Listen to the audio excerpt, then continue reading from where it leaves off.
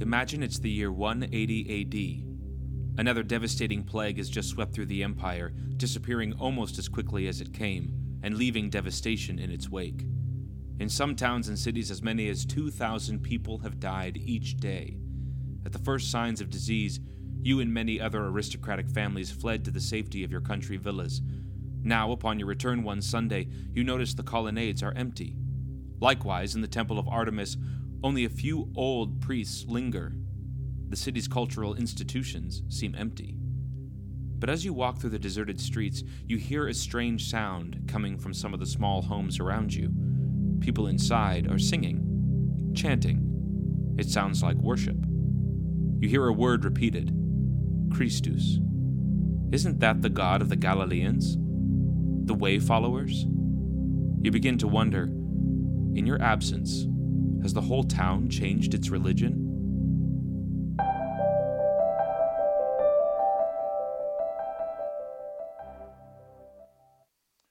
Well, hello, everybody. I'm so glad we can gather in this way, in these times and these days. I want you to know and let everybody know that your staff is working really hard to sort of retool and change and do some things in a new way to bring you helps and encouragements into your home during these days. Something that's life-giving beyond the country models and the infection charts and all of those other things. I'm not saying that that's not important. And to be safe, please do be safe. But it's not really soul giving, is it? You need something more than beyond that. And that's what we're trying to do, and we'll talk about some of those things later in our time this morning. But wanted to tell you about that. What you just heard was the beginning of the opening episode of a new podcast Ben and I are doing called These Days. The subtitle is The Resilient Way of Jesus. And I encourage you to check it out. It's not a story format. There will be stories in it, but it's a discussion format. It follows, generally speaking, the Resilient Christians class. But even if you were in that class, it's a lot more content and some new things that are in that. So I encourage you to check that out. You can find that on Spotify, iTunes, or actually the Apple Podcasts, formerly known as iTunes, and the Eastridge Facebook page, and as well our website. But that's one of those new things that we're trying to do to communicate and to bring into your home and to give you some things to encourage you and to think about what we're doing together so that we're all sort of still together in those ways. Because here's the thing, I don't want to take anything away from what people are experiencing right now and the craziness of it. Even I know people are afraid, and I know there's a sense of that this is a historic moment, that it's unprecedented, and it is unprecedented in many ways. There are some ways where it's not. Check out the podcast. But I don't want to take anything away from that, from these days and the real suffering of people. But this is a historical moment, and that means it's just a moment. It will pass beyond us, and we will pass beyond it. And what does it mean to be a Christian in these days? And that's a question that every single Christian throughout the last 2,000 years has had to ask in their time, in their days. But in our days, in these days, what does it mean to be a Christian now and a vibrant Christian? And I know that, again, I know about my learning curve, and I'll bet it's like your learning curve right now is like it's turned into El Capitan. It's shooting straight up now.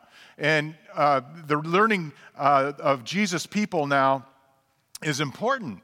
That we grow and we learn and we get closer to Jesus now so that when we get past this moment, that we don't slip back, that we don't fall back, because it will be over. It is a moment. And the reason I bring that up and go on about that moment is because that's a lot like the moment that Peter, James, John, the men and women that followed Jesus and were following him around in these days, or in those days, they were feeling a lot like too. They were at a point by the time we get to Mark chapter 9 where we'll be today.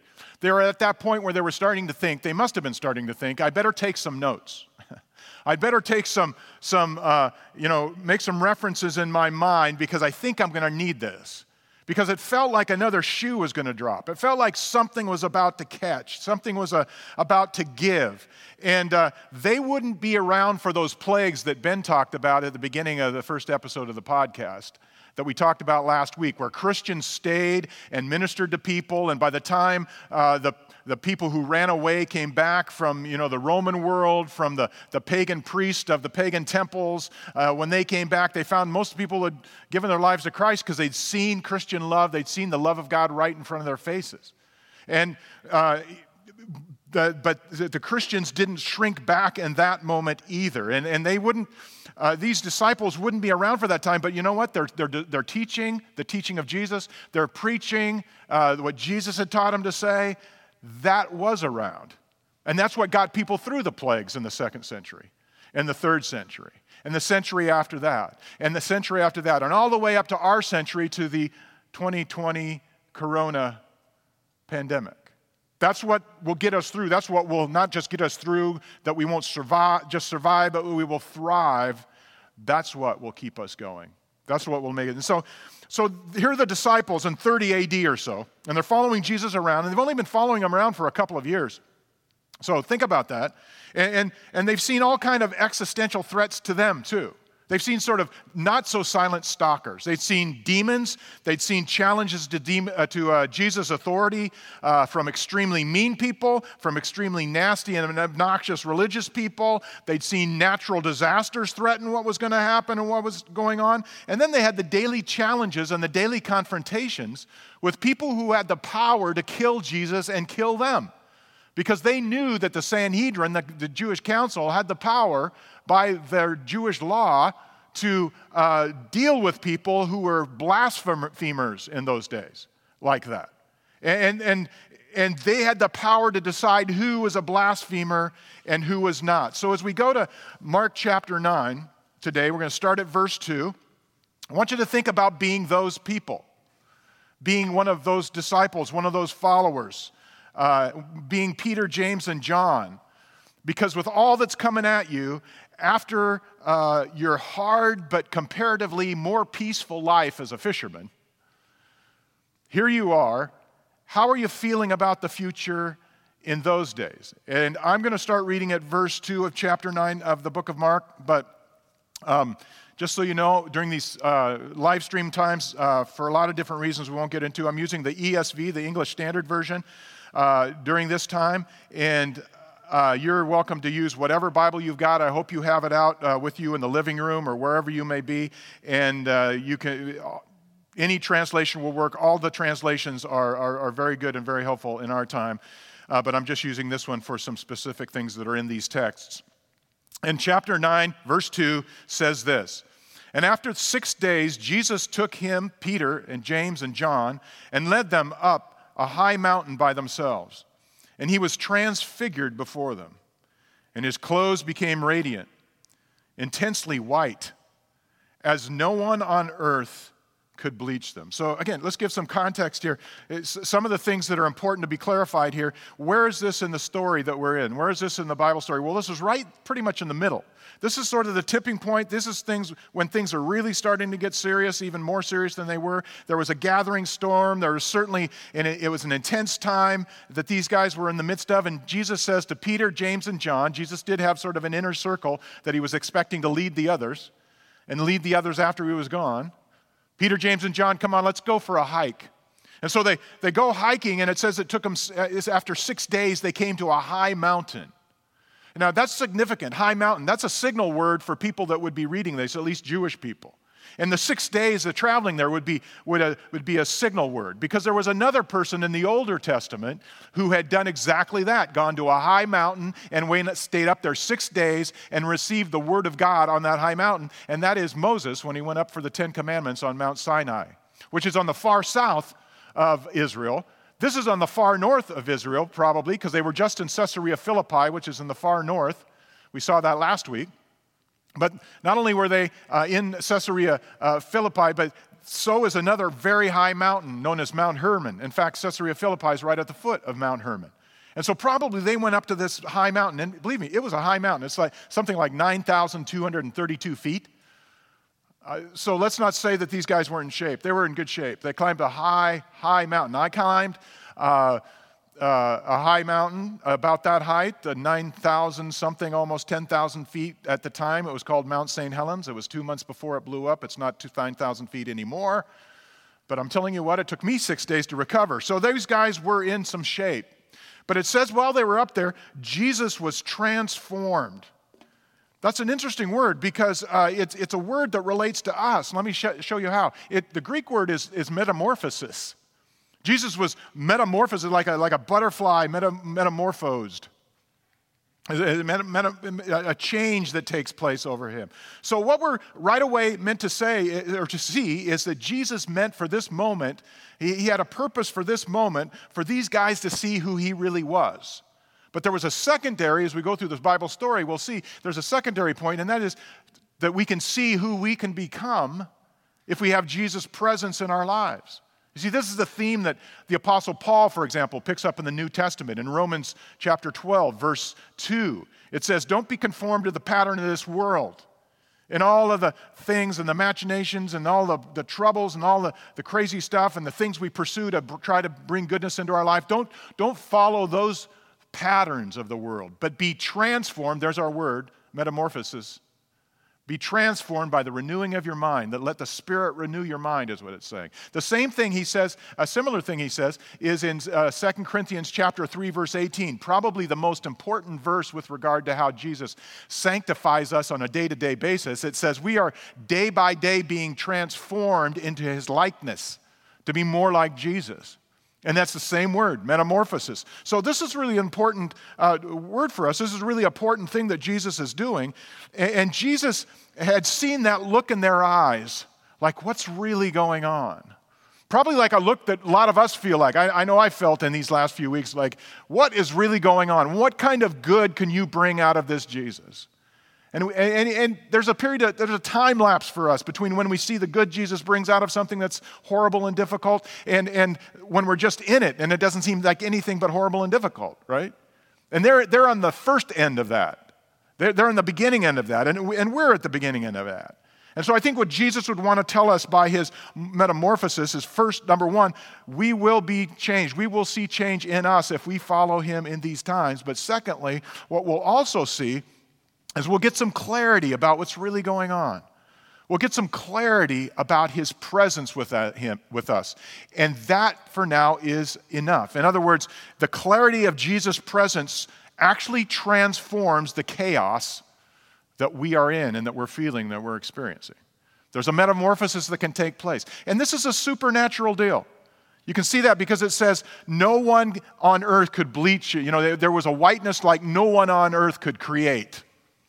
In other words, there had to be something more going on here. There had to be something supernatural going on here. And when we learn that, what that happens is it doesn't mean we'll never be anxious. Doesn't mean we'll never be worried.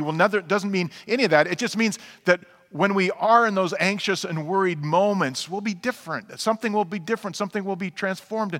There will be different things going on in us and around us, and will touch people's lives in a whole new way. Think of it this way, to make this as practical as possible. Do you have somebody in your life that's a mentor? Somebody you go to when things get crazy, or you go to when you're trying to figure out a problem or try to understand something in the scriptures or whatever. And they're just somebody who's just sort of solid. You get sort of a non-anxious presence from them. You get it's not that they're not concerned about things. They are concerned about things, but it's like, yeah, let's talk about that. Let me show you what I've learned about that kind of person. I have some I have several like that. I have some relatives like that. I have a professor specifically like that. You've heard me talk about him before, Dr. Jim Houston. He lives up in Vancouver, BC. He was first a professor back in Oxford, England, up until 1969, and now he was a founder of Regent College, and he's still living up there in Vancouver, BC, still there. He's a man of great wisdom that I go to even today when I need to ask one of those problems that I don't think anybody else can untangle. And he always has this sort of non-anxious presence. And he taught us about, the spiritual life is the non-anxious life. Not that it's all this and none of that, but, we grow and become less anxious over time. And there's one affectation that he has. He's like 96, 97. He still has this. I saw it recently. I've seen him at conferences. I've seen him in his home. I've seen him in his office at school doing these kinds of things. I first met him on a picnic table, and I saw this right off the bat, that he has this affectation. And don't tell anybody I told you this, okay? Because I don't know if he wants me talking about him like this. But anyway, here's the thing. When he gets excited and he gets into teaching about something about what Jesus is about to do or what Jesus can do in our lives if we just trust him a little bit more, he gets his leg, it starts to bounce like this, up and down. And it's not a nervous tick. I've learned over the years it's excitement because he's starting to see what the presence of Jesus will do if we can have our eyes open to it. And I think that's the point of Jesus taking his disciples, these 3 disciples at least, up on this hill so they could see who he was. But there's another aspect here too, because what they saw was, verse 4, and there appeared to them Elijah with Moses, and they were talking with Jesus. Now, Peter, James, and John knew that this was sort of a moment when Elijah and Moses showed up. It was sort of a, okay, this is a big, hairy, scary deal. This is a big deal because this is Elijah and Moses. Somehow they immediately recognized them. Because they'd been taught that Elijah and Moses were the 2 greatest prophets and leaders of the Old Testament, the Older Testament. They knew that was the case. In fact, what I want to ask us to do for us to understand and kind of get in their zone a little bit is to look at the last prophet that's in our Bibles in the Older Testament. Now, their Bibles had a different order of books. Today, people call it the Tanakh order, but that's doesn't matter because even they realized that Malachi was the last prophet of the Older Testament before Jesus showed up. Because in there, God says, I'm going to go silent. And he goes silent for 400 years until the day of the Lord, until when I send my servant, when I send my Messiah, okay?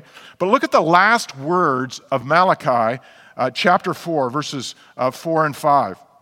And by the way, if you're having trouble kind of reading these through and you wanted to read the whole thing, get out your camera on your phone, take pictures of these, screenshots of it, or just write down the reference and look it up later. But here we go. Verse 4, remember the law of my servant Moses, the statutes and the rules that I commanded him at Horeb, which is another name for Sinai, Mount Sinai, for all of Israel. So remember my law, remember my teaching, remember my 10 commandments. These are the last words of the Old Testament before he goes dark for 400 years. The prophets don't speak for 400 years. And verse 5, behold, I will send you Elijah, the prophet, before the great and awesome day of the Lord comes. So they knew that, and we'll see next week when we look at the next part of the passage, these disciples, Peter and James and John, they knew that Elijah was going to show up. He was going to turn the hearts of children to their parents to their children, and all that kind of stuff. That's what it says next. But what Elijah meant was, okay, this is it. This is when God's presence is going to show up in a powerful way. This is what you've been waiting for. You see, the point is it helps us to see the story of Jesus' transfiguration when we look at it in sort of its epic universal terms, because when we do that, when we look at it in terms of the bigger story of what God's doing on this earth and has been doing for all that time on earth, it almost immediately collapses into a laser light that shines right on our moment, right on our lives.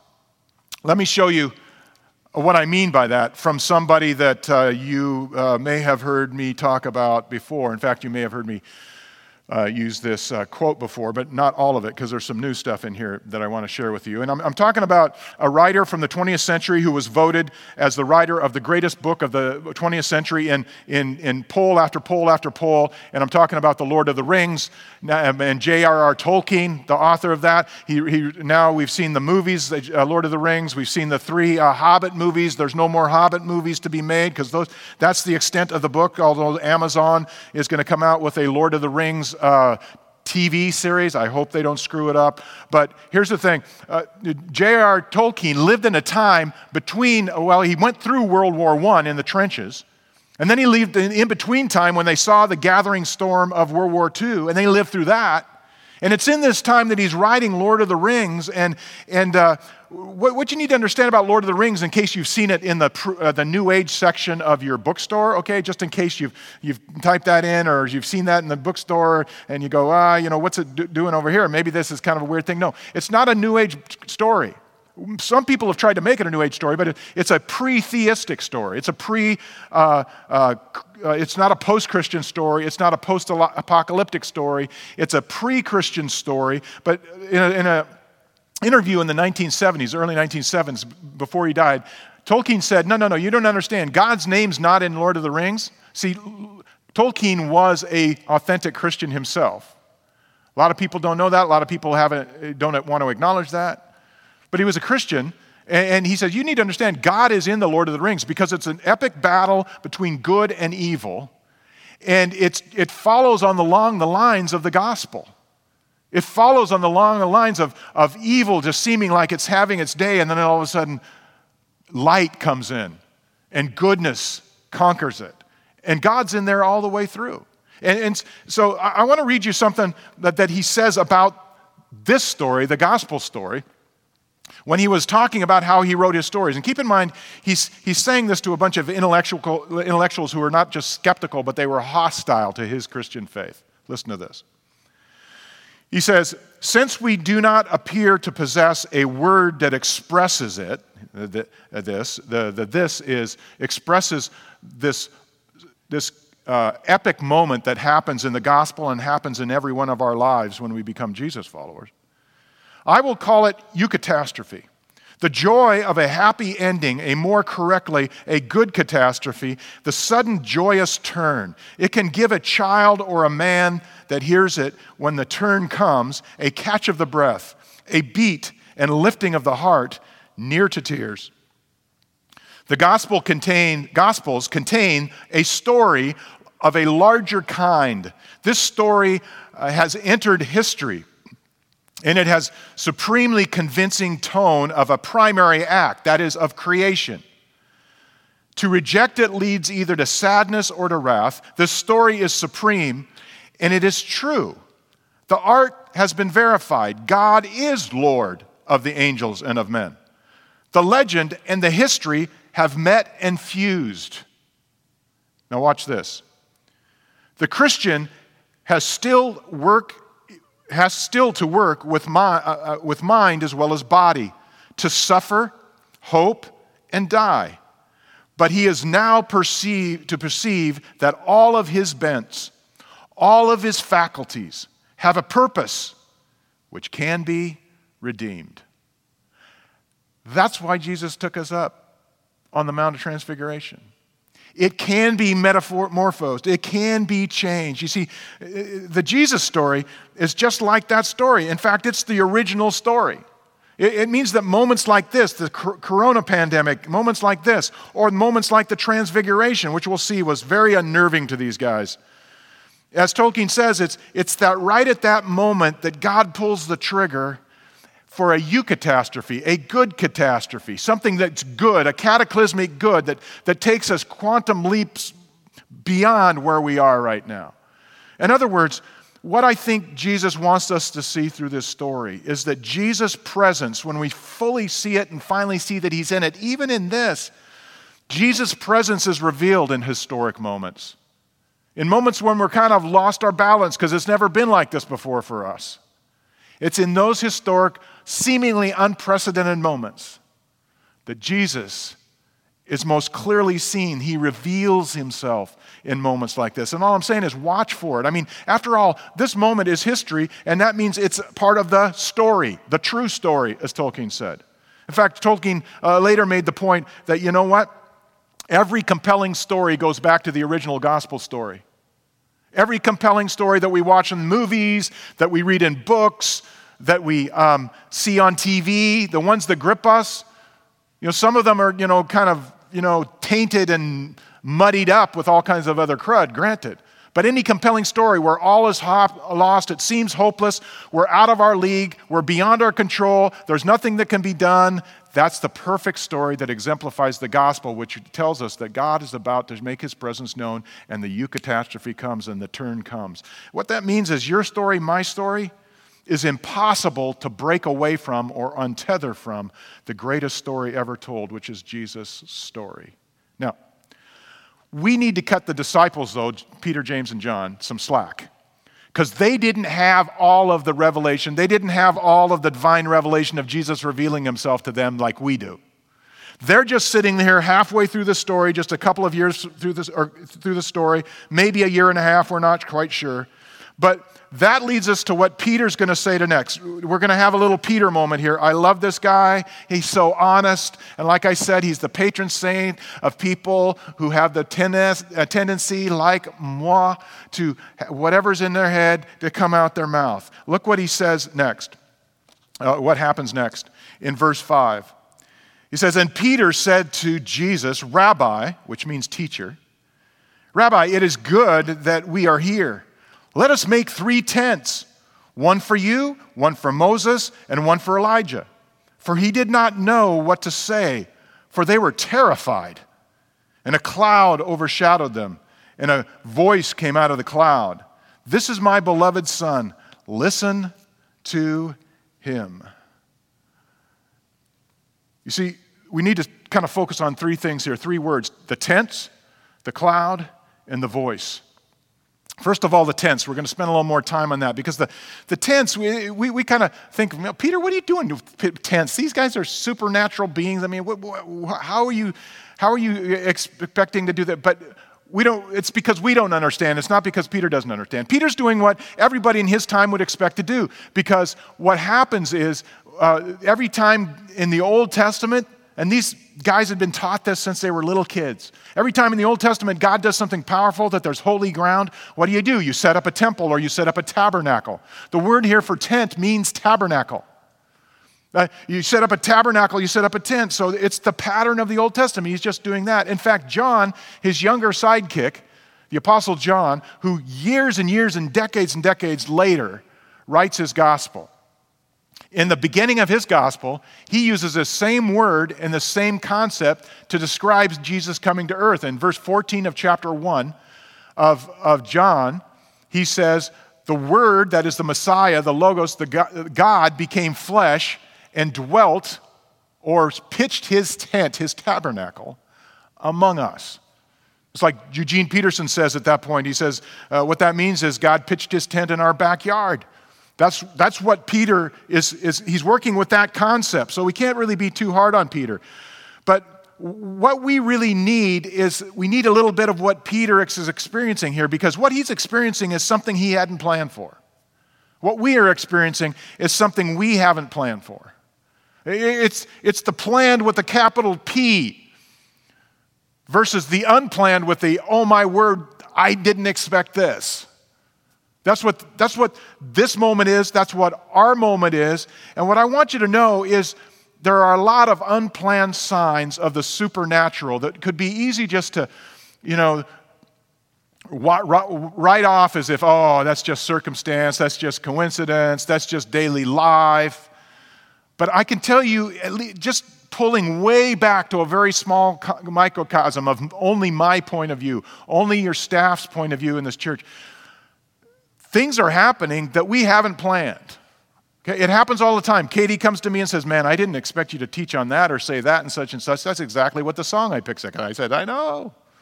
I got another one of those last week from Heidi, our children's director. What you need to know if you don't have little kids is our children's ministry have been working overtime, and they've been doing some amazing stuff. They've sent videos home. Katrina sent videos home for toddlers and preschoolers. And Jaron and Michaela have made those. It's been a lot of fun to see that.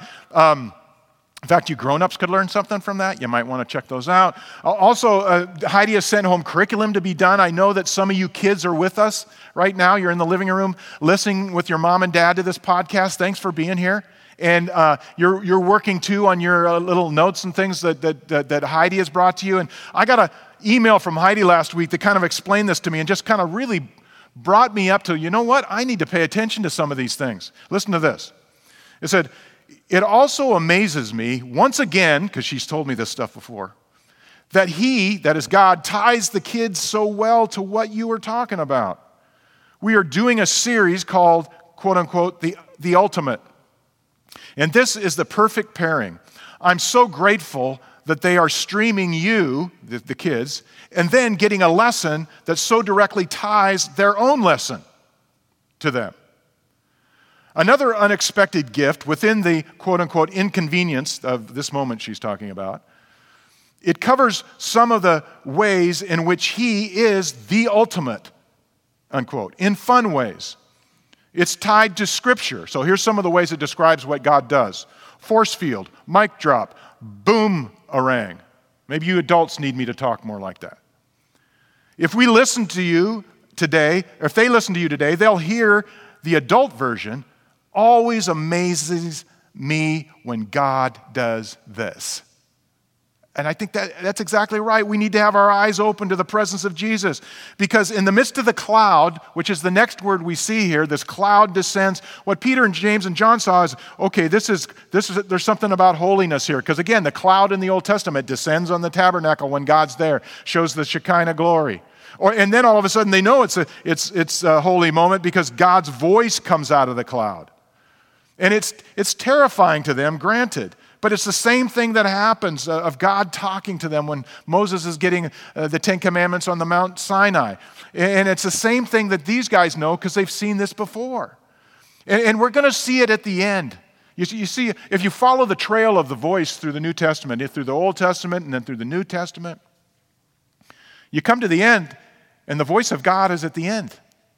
In the last chapters, it confirms the purpose of what this whole thing has been about. What moments like this have been about, and what moments like the disciples are experiencing in the Mount of Transfiguration are about. Let me take you to the end there so you can kind of see the purpose, because when we look through the rearview mirror of the purpose of what God has for us and what God's purpose for us is in all this, we begin to see the smaller purpose with a smaller p, the purpose in this moment, the purpose in our time. In Revelation chapter 21, the voice of God comes from the throne where God is and explains to us exactly where this whole thing is headed, called life on this earth. And the earth itself. Verse 3 of Revelation 21. And I heard a loud voice from the throne saying, behold, the dwelling place of God is with man. God's dwelling with us. There's the tabernacle thing again. He will dwell with them, and they will be his people. And God himself will be with them as their God. So God's presence is the whole point of this. And look what he's going to do. He will dwell with them. He will wipe away every tear from their eyes, and death shall be no more, and neither shall there be mourning, nor crying, nor pain anymore, for the former things have passed away. It's a historic moment. It's a trying moment. But even life itself is just a moment, and he's got this. And his presence is a foretaste of what will be. His presence is voice from the cloud, just like in chapter 1 where we saw the voice from the cloud when Jesus is baptized. And the voice from the cloud says, this is my son, my beloved son, when Jesus is baptized. He says the same thing, this is my beloved son, listen to him. But notice the difference. The first time the voice is directed to Jesus, this time it's directed to the disciples. What he's saying is, it's almost like God is saying, I brought you up here so I could tell you this. You know that longing you have in your soul? You know that longing, that desire? The answer is here. It's right in front of you. That longing that everybody feels, that hope that someday things will be different, that hope is embodied in the presence of Jesus right now. That Jesus being with us, that Jesus not having ever gone away from us because he promised to be God with us and to fill our souls, that is the fulfillment of that longing we have. It's like the great Christian Augustine said. He says, there's a God-shaped vacuum, there's a God-shaped hole in every human soul, and we're restless until we fill it with God, until we fill it with Jesus. His presence, until we sense that he is here and we sense that he is with us, that causes us to be restless in life. No wonder we're restless, because that's our longing. That's what we're meant for. That's the desire that we've always had. But what this story is telling us is he's here in the midst of this moment. And we can see it more clearly in this moment. We don't wish for these moments. God doesn't create these moments. Listen to the podcast. That's not what this is about. This is about God using a moment that we wish hadn't happened, that he wishes hadn't happened, for good, and turning the tables on the devil. You see, that hole within us that longs for him, that's why there's that's the reason for one other major distinction in Mark's story of the Transfiguration. And what I mean by that is he doesn't tell a different truth. He just adds something that Matthew and Luke do not add when they tell the story of the Transfiguration. And it's verse 8. Suddenly, looking around, they no longer saw anyone with them, but Jesus only. Now, I don't know how this happened. It doesn't tell us. We shouldn't speculate, so don't try this at home. But I imagine that the disciples are still a little freaked out. They're closing their eyes, covering their eyes, or they're holding their ears because the voice is hard to listen to. It's so loud, or it's just so great. They're afraid maybe I'm not supposed to hear this. And then they take their ears away and they open their eyes, and there he is, Jesus. Just us, just me. But he's there. Jesus is here. You see, Mark's conclusion of this story is different from Matthew and Luke's story in this one aspect. In Luke and Matthew, it just says they were alone. In this story, it says not they were alone, but they saw Jesus. There was Jesus only. He was there. He's not going anywhere. It's the unique role of the disciples in the Transfiguration is described here. You see, what I think this means is it has something to say to us about ordeals like we're going through right now. Ordeals, just like historical moments, just like cultural moments, our ordeals are just moments, they're environments that are shaped perfectly for seeing the promise of Jesus' presence, because his name actually means Emmanuel. It means God with us. And remember, he promised before he went back and ascended into heaven in Matthew 28, he says, I will never leave you or forsake you, which means he's still here. Which means it's in moments like this that we can see them. He doesn't cause them, doesn't need to cause them. Moments like this happen in a fallen world. But what that means is that God wants us to understand the power of the presence of Jesus, that it's the fulfillment of the hope and the longing of every one of our souls. And it's not just some, wishy-gushy thing out there. It's about how we live life day to day practically. How we find that non-anxious presence in the midst of a very anxious moment. How we share that with other people and be kind of in an invitational space, an environment for them to get some rest and go, oh, at least here's somebody that believes that this is going to be okay, that God's going to do something, that there is a God. Apparently they've seen something I haven't seen. That kind of moment, being an oasis for people in that moment. You see, there's one thing that's interesting about this Transfiguration story where Jesus is changed and transformed and he's talking to Elijah and Moses. There's nothing like this in all of ancient literature. None of those gods and the Romans or the Greeks, none of those stories, none of those tales, those tall tales. There rings an element of truth here. There's something that rings true about this story. This is different. This is different than any story that we have even in our modern era. That are just fairy tales and make-believe.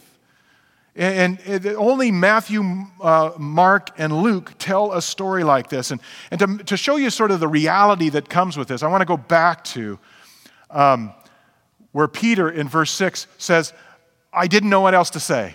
I was terrified. What that really means is they were freaked out. The word is ekphobos. Ek means out, get out of. A phobos means fear. If you flip the words, it means freaked out. Don't take that to your Greek professor because you probably wouldn't want to go that far. But I do. So here, that's what it means. He was terrified of that moment. They didn't know what to do. They were beside themselves, and all of a sudden Jesus shows them what to do by his presence. You see, this is important because I know what a lot of people say. even in moments like this, if God would just show up, if God would just empirically show up, put his foot down here, stop all this, put this all to rest, then I would believe him. And I want to say, no, you wouldn't. Neither would I. We would just be freaked out. We would just be not understand we would find some way of rationalizing it in our minds. But this event that we're in, the transfiguration event, is God's signal that in the midst of all of our quarantining, in the midst of all of our feeling alone, we are not alone. He is here and he's got the power to do what he wants to do. And number one, it's just a moment. And the presence of Jesus changes everything. The presence of Jesus changes everything because it clarifies everything out of the chaos. It changes everything because Jesus' presence changes everything because it's divine revelation, Jesus' presence is. Being able to see him is something we can't do unless Jesus reveals himself to us in this moment or any moment. His divine revelation is most easily seen in unprecedented historic moments. The hope of his filling our longing is most easily understood in moments like this. The keeping of his promise that we will not be alone, that we have one another, what that means, and that we have him, that is most powerfully expressed in moments like these when he is transfigured or we see him for who he really is. It's what Paul says in 2 Corinthians. He says, when the Holy Spirit is there, just listen to him because it's at moments like this that you will know that he's the down payment of what I'm going to do in the end when you see it, like at the book of end of Revelation 21 when we looked at that. You know, that I'm going to be with you forever and I'm going to be your God and you're going to be my friends and we're going to be together forever. You see, Paul says it this way. He says it's a moment like that when you recognize that God is with you, that Jesus is with you, by the revelation by his Holy Spirit that Jesus is with you. He says, let the Spirit have its full effect. Let it do its whole work in you. And I think that's his message for us. Let him do his whole work in us today. So that, and here's the big idea, so that seeing the presence of Jesus now will transform us and change us enough that we won't lose sight of his presence when it's over, when this is over, when this moment is over. That things will be different. Everybody's talking about how we'll never go back to the same, and they won't go back to the same. And there's some things that I hope do go back to the same. But a lot of what, is going on in our lives and in our country, I hope they don't go back to the same. I hope they don't go back to the same. That we have more kindness and love for one another to the degree that we're seeing that. I hope it doesn't go back to the same, that somehow we feel all alone and that we're just a bunch of autonomous selves bumping into each other. I hope it doesn't go back to the same, that somehow, those of people of faith, of Christian faith, go, wonder where God is in all this. Because we maybe don't know everywhere God is in all this, but I hope there's a sense that, boy, I sure know he's here in all this. So that doesn't go back to the same. Because what the transfiguration points to, and therefore the moments like this point to, is that there is going to be a resurrection.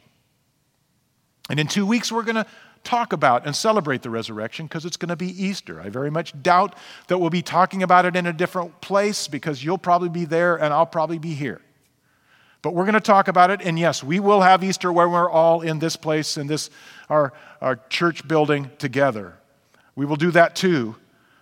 But for now, seeing a bit of a resurrection of our hearts and our souls because we've seen Jesus' presence, for now, that will do just fine. So let's pray together for that. Let me lead us. In your living room or wherever you are, you can join in. Lord Jesus, thank you that you're present with us. Thank you that you came to be Emmanuel, God with us, and that you have never left. Thank you that even in this moment you are here. That viruses, troubles, our negligence, our not paying attention, our fear. Thank you that the devil himself can't keep that from being true. in our daily lives, in our lives today, and ultimately when we live with you, when you come back and we get to be all together and all together with you. Thank you for that power of that presence. And I pray that that would descend in the heart and life of everybody listening to this today, in the heart and life of every person in our church family at Eastridge Church. And I pray that over the next couple of weeks there would be that kind of resurrection in our souls. Because I know you want to give it, and you love to answer prayers like that. And as we do this, Lord, we remember we want to pray for the sick and the suffering. We want to pray for those in New York, in Seattle, and Washington, and in our own state, and in California, and across this nation. We want to pray for the people in Italy. Oh, God, be with the people in Italy. Because that's where this all started, and they've been through this kind of junk before, even 2,000, 1,800 years ago. Be with the people in Europe. Yes, and be with the people in Iran.